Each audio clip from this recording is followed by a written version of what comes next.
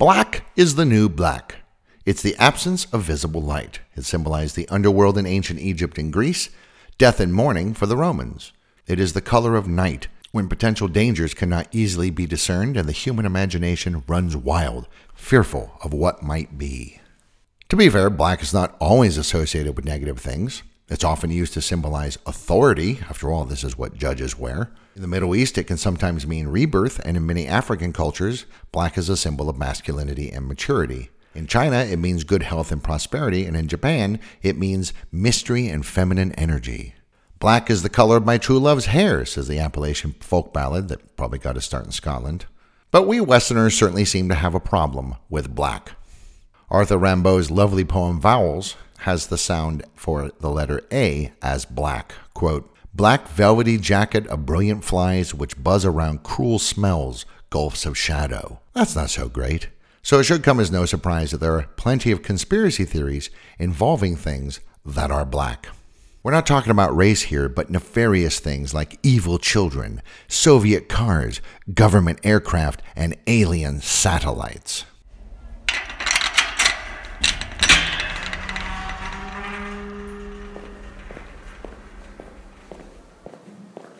You leave the world behind and enter a large chamber, filled with boxes and crates as far as the eye can see. Welcome to the Conspiracy Clearinghouse.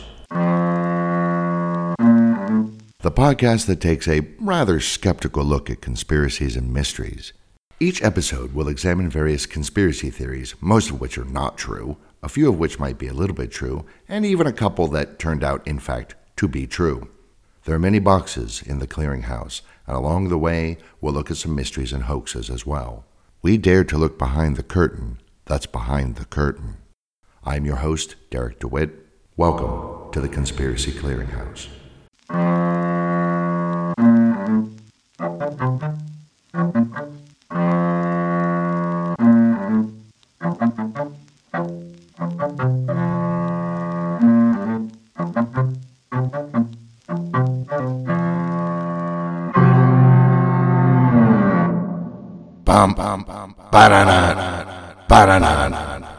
Back in black! Hit the sax.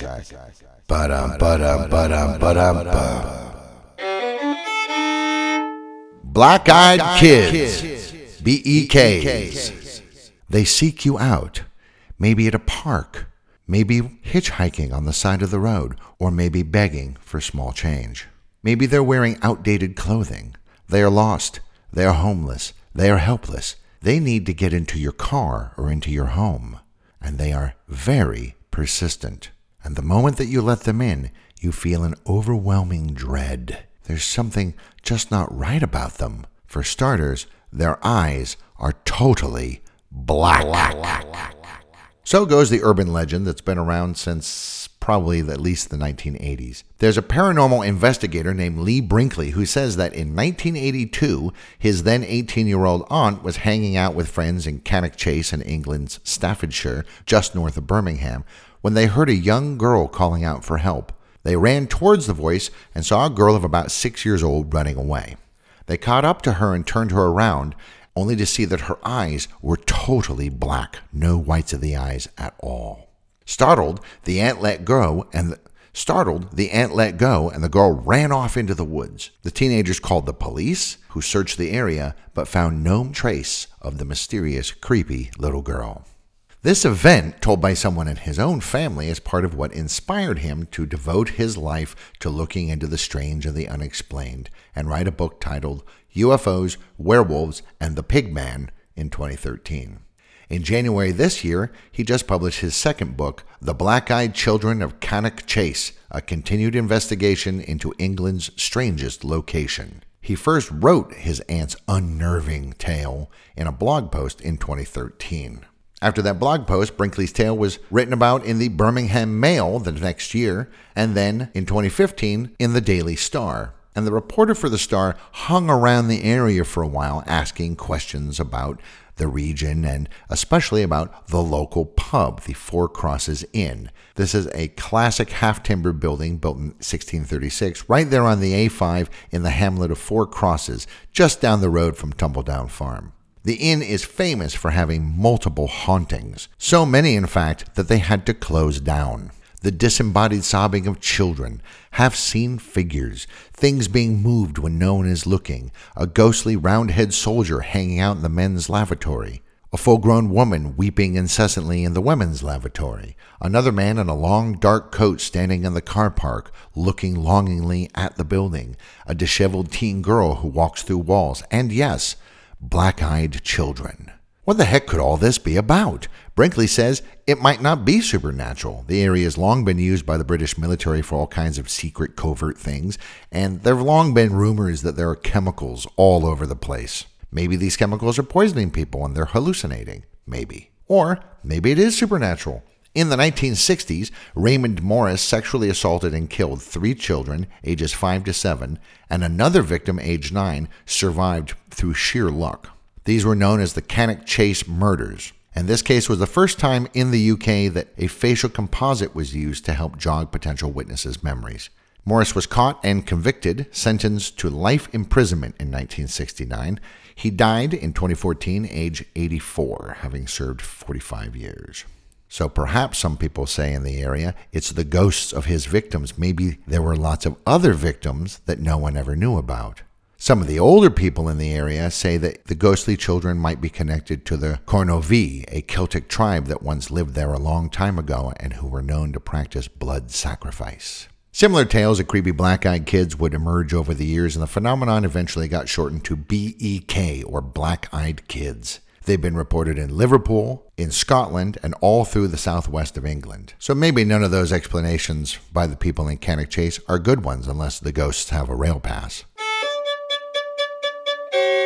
So Brinkley writes about this in a blog post in 2013, but actually the BEK trope predates that. Now, before social media, one way people stayed in touch as a group was through email lists. On one such list, mainly about ghosts called The Ghost Channel, a man named Brian Bethel, a journalist from Abilene, Texas, wrote to his fellow ghosters, as they were known, on the topic of, quote, those darned black-eyed kids. His post from January 16, 1998, recounts the following incident.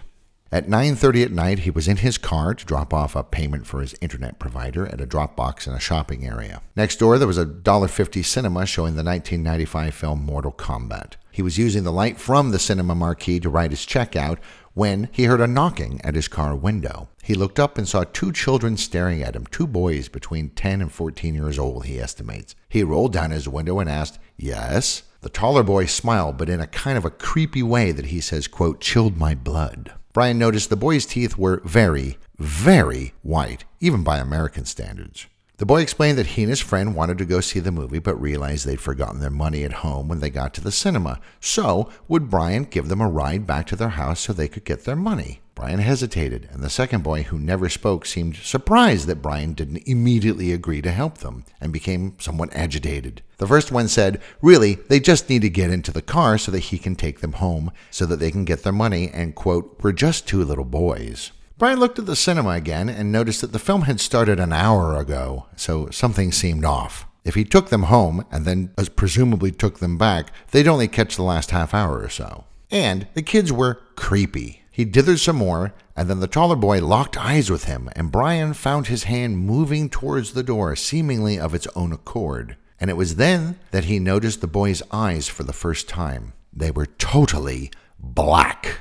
This revelation startled him, and he got control of his hand and stopped. The boy became more insistent, saying things like, well, it's not like we have a gun, in a way that seemed to suggest that they wouldn't need a gun, and finally shouting at him that they couldn't come in unless he said it was okay, so he should just do that. Brian was now panicked, so he started the car and reversed out of there like a bat out of hell. As he started to drive off, he looked back, but the 2 boys had vanished. He mentioned this to some of his friends. One thought the whole needing to be invited thing indicated that maybe they were vampires. A female friend who claimed to have psychic ability told him that the previous week she'd had a dream about children with all black eyes trying to get her to let them into her house. And a while later, another friend told him that he had also encountered creepy black-eyed children when he was in Portland, Oregon. Children that kept insisting that he let them into his car.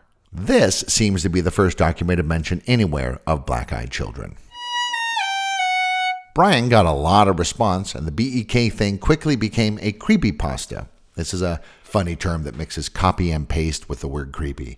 Creepypasta are scary stories that start off on and circulate around the internet, often written in a way that makes them seem like they're just someone communicating a real story, sort of like a written equivalent of found footage movies like The Blair Witch Project. There are sporadic literary flourishes sometimes, but the story is often presented as if totally true. Several notable new urban legends would come out of the creepypasta world, like the Shadow People, beings made of shadows, and the Slender Man, a really, really, really thin humanoid who kills. So, was Brian really just an early pioneer of creepypasta? He says no, but many others say yes. But what about all these sightings? Not just in the UK, but also Canada, Australia, the United States, and elsewhere. Creepypasta stories tend to be treated in a sort of postmodern, ironic way by people who read them. People talk about them as if they're true and that they believe them, even though everybody involved in the conversation knows that they aren't true and nobody actually believes it. And then some people will push them out into the world as if they are true in an effort to troll the masses and the gullible. And some people really are quite gullible, and then they start to believe them as fact. I mean, this is, after all, how urban legends get started. Bloody Mary and the Monkey's Paw, which was actually a short story, and the Hook, Thump Thump Drag, and all the rest. And then some people will start to claim that these things actually happened to them or someone close to them. Why do they do this? Nobody knows. To get attention and notoriety, maybe, or maybe sometimes the person's a little bit mentally ill. They sort of hallucinate elements from the stories. Now, of course, you say children with black eyes and no fan of the X-Files can't not think of the icky black oil, which in that mythology is an alien virus being used to invade and control people. Black eyes! But I can't help but think of what I still think of as one of the creepiest movies ever made, the 1960 film Village of the Damned. But those creepy kids have white eyes, not black ones. So, probably an internet story, maybe inspired a little bit by the X-Files, maybe also by a 1960 British science fiction film, got supersized in the way that things do on the internet and in the US. And yet some people seem to believe that BEKs are real, or at least they say they believe it. Maybe they're ghosts, or they're vampires, or they're aliens, or they're interdimensional beings trapped here.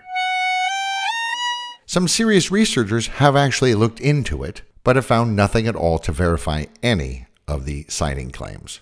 Some with a background in comparative mythologies have noticed similarities between BEK stories and those of the ghostly Black Dog in Britain, sightings of which date back all the way to the 1600s. Sometimes with glowing eyes, the Black Dog is often an omen of death. This was used as a motif in the Sherlock Holmes book, The Hound of the Baskervilles. But there are also Black Dog stories from Latin America and from New England in the United States. And some American long-distance truck drivers report seeing black dogs with glowing eyes on the roadside just before imminent crashes. And of course, there's the Appalachian legend of the Woman in Black, which dates back to the first decade of the 20th century, a mysterious figure who would suddenly appear and slap around men who were cheating on their wives or staying out too late drinking or basically just being men behaving badly. Sometimes she even killed them. Quite a few notable men claim to have seen the Woman in Black, including a Nebraska congressman who, after his near miss with the Woman in Black, straightened up and flew right. So what are we to make of Lee Brinkley's tale of his aunt's 1982 experience in Cannock Chase? Did he make it up after reading a creepypasta based on Brian Bethel's almost certainly fictional email story? Or is it just a weird coincidence that a woman in England and a man in Texas have similar unexplainable experiences 16 years and 4,700 miles apart? Or maybe BEKs are real. After all, an astonishing 600,000 people go missing every year in the United States alone. That's 1,600 a day, which works out to more than 1 a minute every minute all the time. Something must be causing it, so why can't it be black-eyed children?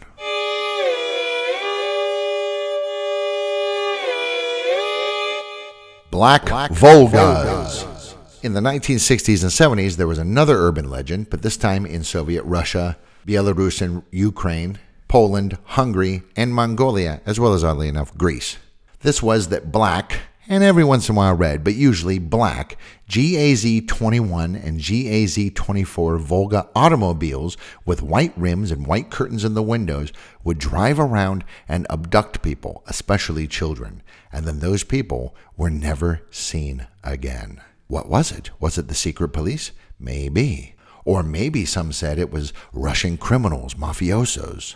Others said it was Catholics, nuns or priests. No, it's Jews. No, it's vampires. No, it's Satanists. Some even said, no, it's Satan himself. After all, my uncle said that he saw one of those cars, but it had horns in place of wing mirrors and 3 6s in the license plate. I mean, that's kind of a dead giveaway right there, right? Well, what did these nasty types, whoever they were, want with the children? Well, the rumor mill said, their blood was being used as a cure for leukemia by rich Arabs and Western capitalists, of course, and or their organs were being used in transplants to keep these villains alive longer.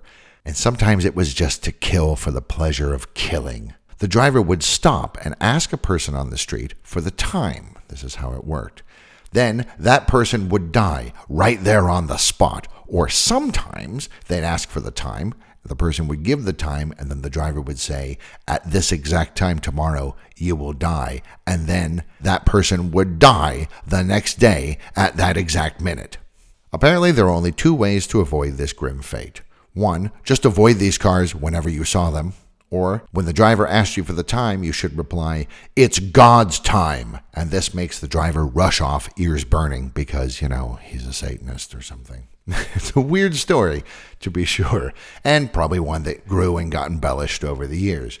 Some people who look into it think it may have come from Stalin's super creepy NKVD head, Lavrenti Beria. The NKV would become the KGB in 1954 after Beria was purged and executed. There were stories that he had unusual yet insistent sexual appetites, and he would have his drivers tool him around, not just in Moscow, but elsewhere as well. And when he pointed at a young woman, a car following would detain her under some pretext, and she would be taken to Beria's mansion for an evening that she would probably rather forget. Sometimes he'd choose his victims in advance and simply have her arrested on trumped-up charges, either because she was potentially a dissident or troublesome, or because she was related to someone or married to someone who was. The women, of course, were threatened to never talk about what had happened to them, and sometimes the women never came back at all, especially if they had rejected him. In the mid-90s, after the Cold War ended, several female skeletons were found buried in Beria's villa's garden. Sometimes he would promise the woman that he'd release a relative of theirs in custody if she would be compliant and then quiet about it afterwards, though very often those relatives had already been executed, but the women didn't know that. Nice guy. Look up in the sky. There's a lot of funny business going on above our heads. At least that's what some people think. Black helicopters. On April 17, 2018, the skies over the southern part of Manhattan and parts of Brooklyn were filled with a deep rumbling, as if dozens of horses were stampeding. People looked up and saw black helicopters flying low over the streets of the city, sometimes buzzing right past apartment windows, they were so low. Smartphone videos started cropping up on social media, and more than a few people were, to put it mildly, freaked out. What exactly was going on? This was a training exercise run by the Army's 160th Special Operations Aviation Regiment, which acronyms to SOAR, which is quite nice, using a bunch of MH-60 Blackhawk and MH-6 Little Bird helicopters running what's known as a RUT, or Realistic Urban Training Exercise, piloted by some of the finest pilots in the U.S. military, the Nighthawks. The exercise had actually been announced through various channels, but not everyone had managed to see that message. Also, incidentally, this was not the first time that SOAR and the Nighthawks had conducted exercises like this over New York. But rumors started cropping up anyway, because, social media is social media. They were CIA rendition helicopters, said at least one person on Reddit, who then went on to provide a bunch of technical aircraft registration details to somehow prove his point. It was Agenda 21, said others, though very often that was meant in a tongue-in-cheek fashion. Totally police state, other people just said. Of course, people noticed that these helicopters, running a nighttime exercise to simulate having to go after a high-level target, stop a terrorist attack, or rescue a hostage in an urban environment, were black. Black, the color of evil. And then they started thinking about the black helicopters that had been whispered about in conspiracy circles for decades. Well, here they were, over New York. The New World Order was finally kicking off. Black helicopters first started getting talked about in the 1970s, likely from a 1970 book called The Late Great Planet Earth by evangelist Hal Lindsey. This book became a huge bestseller, spawning an apocalypse industry that still thrives today, and even a primetime TV special that netted 17 million viewers, as well as a film that was released in cinemas narrated by Orson Welles, who certainly had a great doomsday voice. The book talked about the coming rapture and the end times, which were going to happen soon, very, very soon. Among Lindsey's dire predictions and attempts to tie things in the Bible to modern times, he mentions the plague of locusts in the book of Revelation that appear after the fifth trumpet is blown, and the way that they're described in the Bible seem awfully familiar. Let's go to the good book and take a look at Revelations 9, verses 7 through 11. Quote, "The locusts looked like horses prepared for battle. On their heads they wore something like crowns of gold, and their faces resembled human faces. Their hair was like a woman's hair, and their teeth were like lions' teeth. They had breastplates like breastplates of iron, and the sound of their wings was like the thundering of many horses and chariots rushing into battle. They had tails and stings like scorpions, and in their tails they had the power to torment people for 5 months. They had as king over them the angel of the abyss, whose name in Hebrew is Abaddon, and in Greek, Apollyon." Clearly, said Lindsey, this is a description of some kind of super advanced helicopter, like what was being used in the Vietnam War, but maybe even more powerful. I mean, I don't know about the whole women's hair bit and the whole torment for 5 months bit. I don't know what that's all about. But anyway, it's a pretty close match. After all, when John wrote the book of Revelation on that Greek island way back in 95 CE or so, and had his vision, he wouldn't have had any context for an advanced flying military machine like a helicopter, so he did the best he could to describe it. Lots of other writers took this idea and really ran with it, and the idea of a bunch of super helicopters being used just at the start of some serious troubles for humanity took off. And of course, the final indignity, Lindsey said, would be nuclear war. Lindsey's book got reprinted in the 1980s, keeping the idea alive, and then in the mid-90s there was another resurgence of apocalyptic thinking since, the world had not in fact ended in the 1970s, and then had not in fact ended in the 1980s, so it was for sure going to happen in the 90s.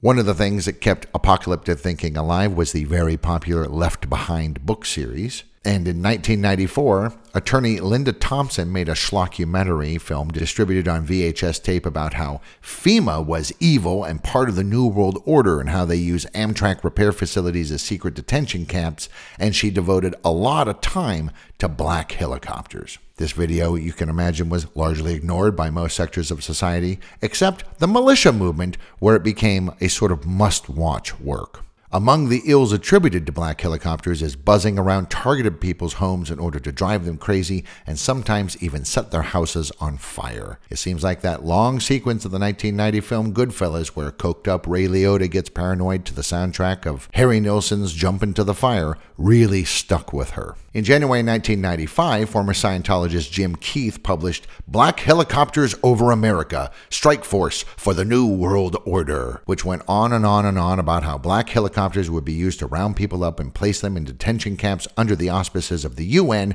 which would annul all national sovereignty and declare a world government. The copters would also secretly transport troops to strategic locations around the United States, ready to pounce on the unsuspecting populace as soon as they received the order. He followed that up 3 years later in 98 with Black Helicopters 2, The End Game Strategy, going even bigger, because that's what you're supposed to do in a sequel, right? Talking about black helicopters being used in biowarfare experiments conducted on unsuspecting U.S. citizens, being connected to UFOs and cattle mutilations, and the media's complicity in covering all of this up. Even though the helicopters are also, as he says, quote, terrorizing America. The two ideas that people are being terrorized en masse and it's being covered up seem to be at odds with each other, but, whatever. Keith also talks about a mysterious quadrant sign code he says is being used by the New World Order. This is supposed to be a secret code hidden on the fronts and backs of road signs across the United States. Instructions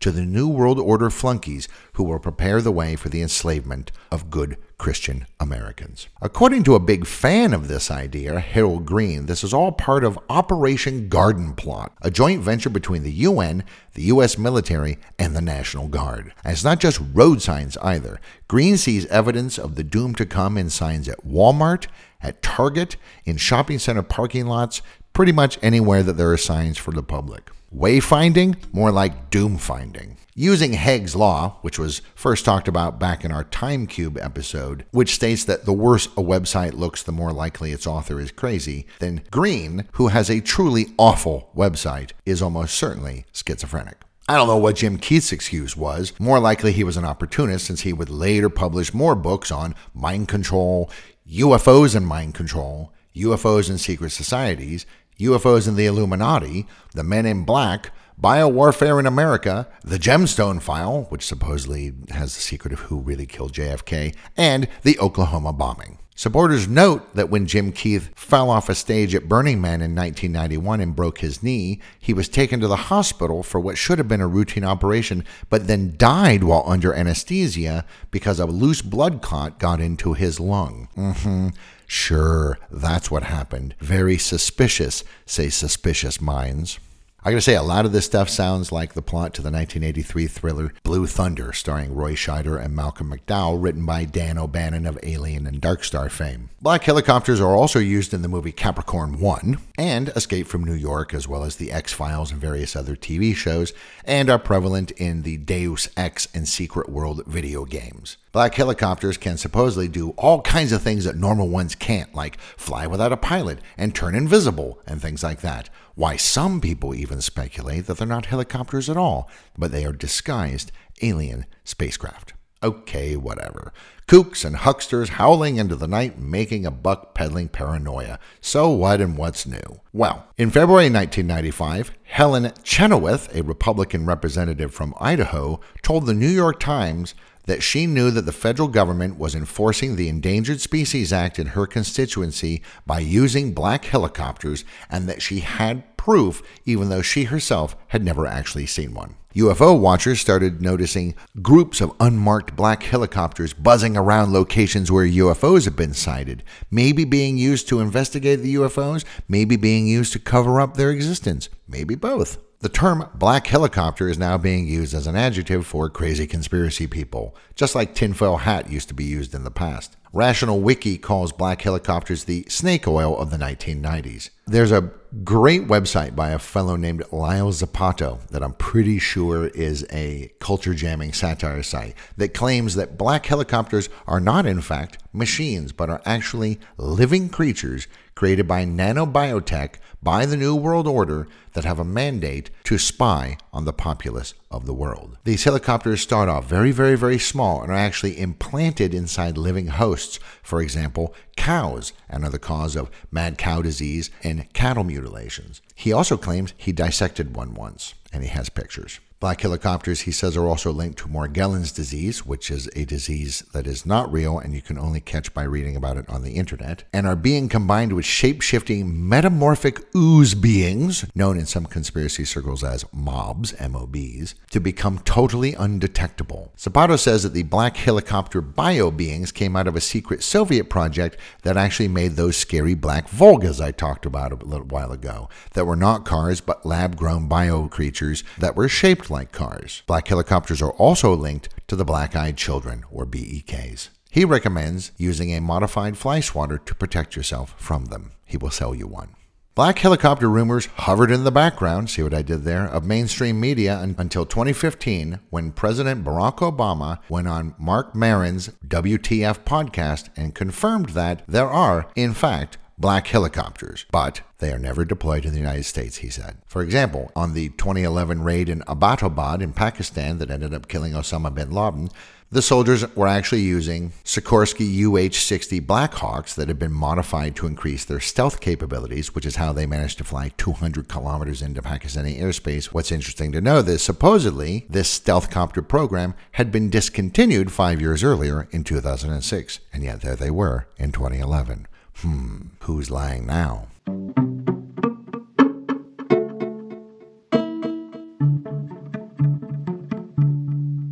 Aurora, stealth bombers, and more. Black is not really that unusual or offbeat a color for aircraft, especially ones that might have noise suppression and other means to make it difficult to detect them and are going to fly at night. Back in 1985, there was a line item in the U.S. budget allocating $455 million for, quote, black aircraft production, along with the word Aurora. Turns out this was part of a Lockheed Skunk Works project, and the word Aurora, which was their umbrella term for developing various exotic aircraft, should not have appeared in the budget. It was a mistake, and alerted Congress people and some of the press to the fact that the Aurora project existed at all. In the UK, there were sightings of a triangular craft refueling in the sky from a Boeing KC-135 Stratotanker, and there were rumors of a similarly shaped black craft crashing in Wiltshire in 1994. Surely this was part of their own version of the Aurora project, or maybe they were American planes over British airspace. We're allies after all, special relationship and all that. In the US, multiple unusually strong sonic booms were recorded in Southern California, and some people thought that these had come from Project Aurora aircraft. Odd contrails were spotted in the skies above Amarillo, Texas in 1992,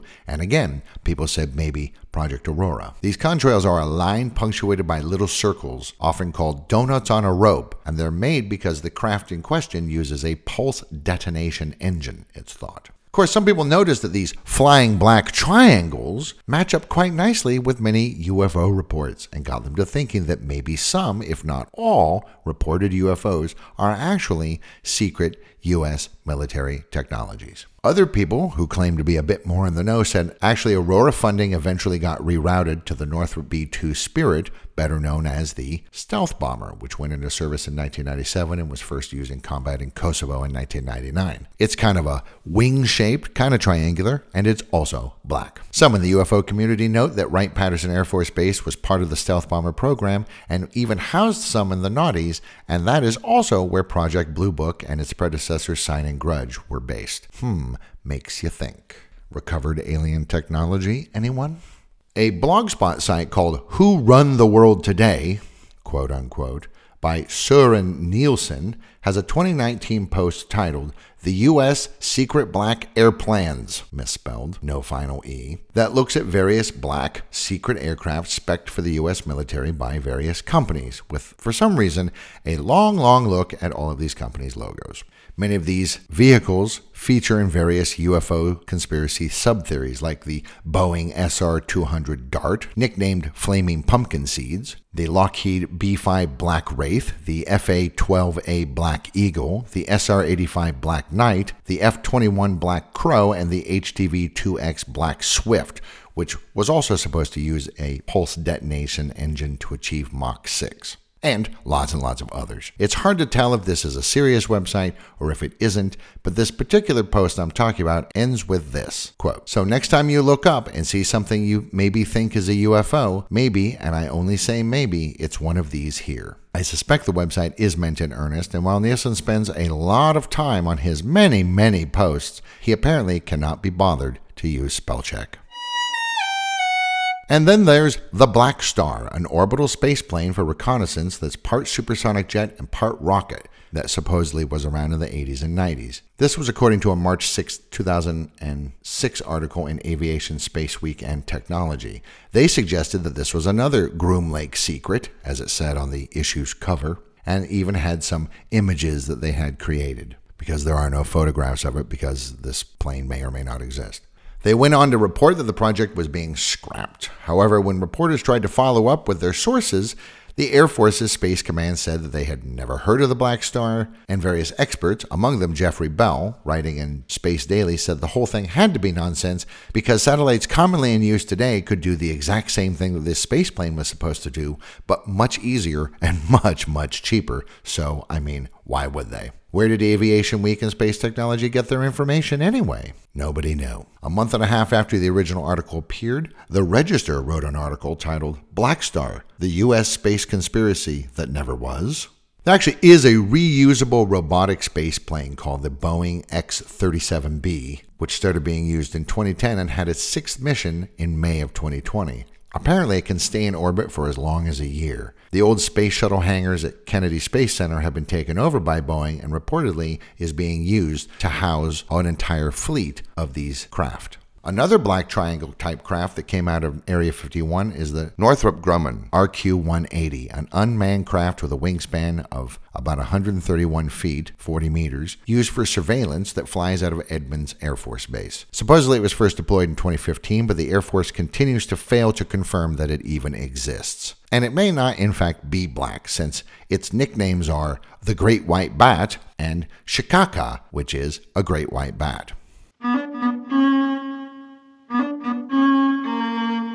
The Black Knight Satellite. In December 1999, during mission STS-88, the first space shuttle flight to the International Space Station on the Space Shuttle Endeavour, the crew took a picture of something hanging in space above the Earth. NASA later said it was space debris, and later a journalist believed that he had narrowed it down even more, saying that it was a discarded thermal blanket. Litterbugs in space. Oh no, it's really alien technology in a near-polar orbit that NASA is trying to cover up, some people say. Well, if that's true, it kind of makes you wonder why those silly space shuttle people took a picture of it then, right? Of course, this got combined with a whole bunch of other stories, theories, and fantasies from a number of different sources that are often not related to each other, and they were sort of combined together into a large-scale cover-up conspiracy theory that is now known as the Black Knight Satellite Conspiracy. And the Knight is K-N-I-G-H-T, by the way.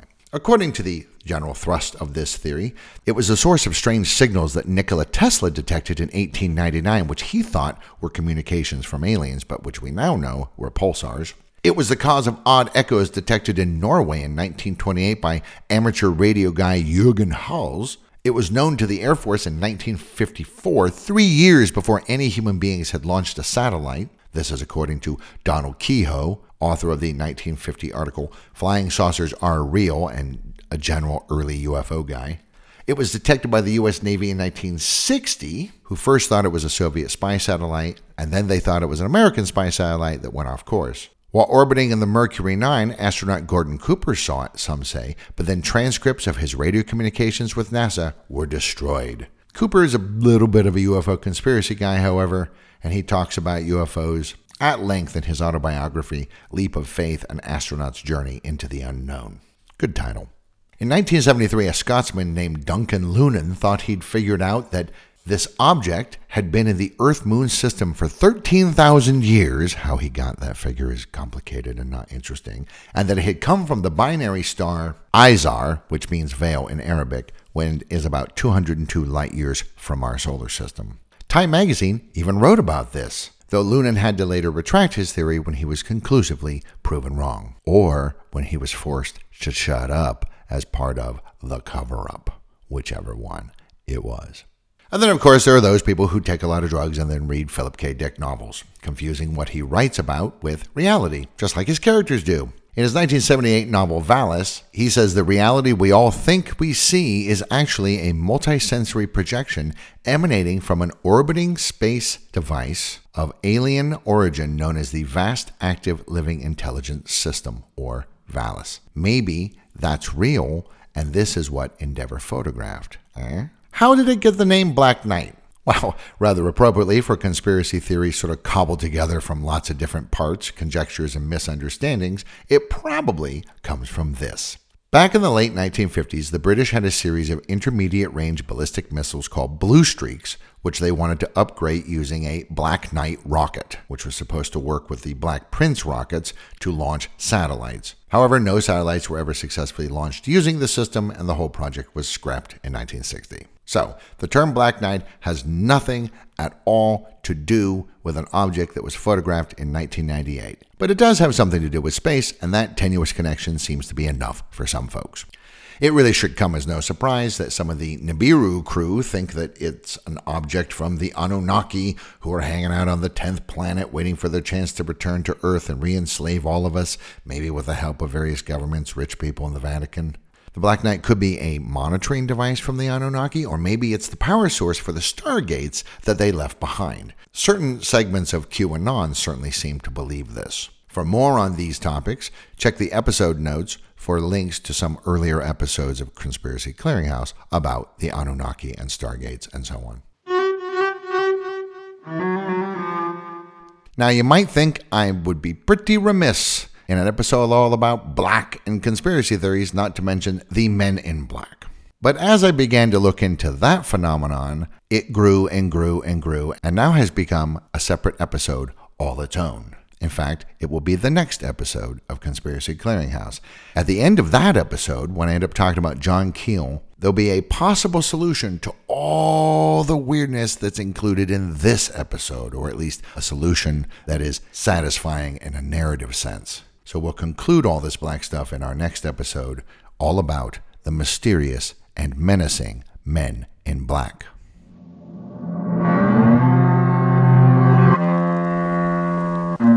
Thank you for visiting the Conspiracy Clearinghouse.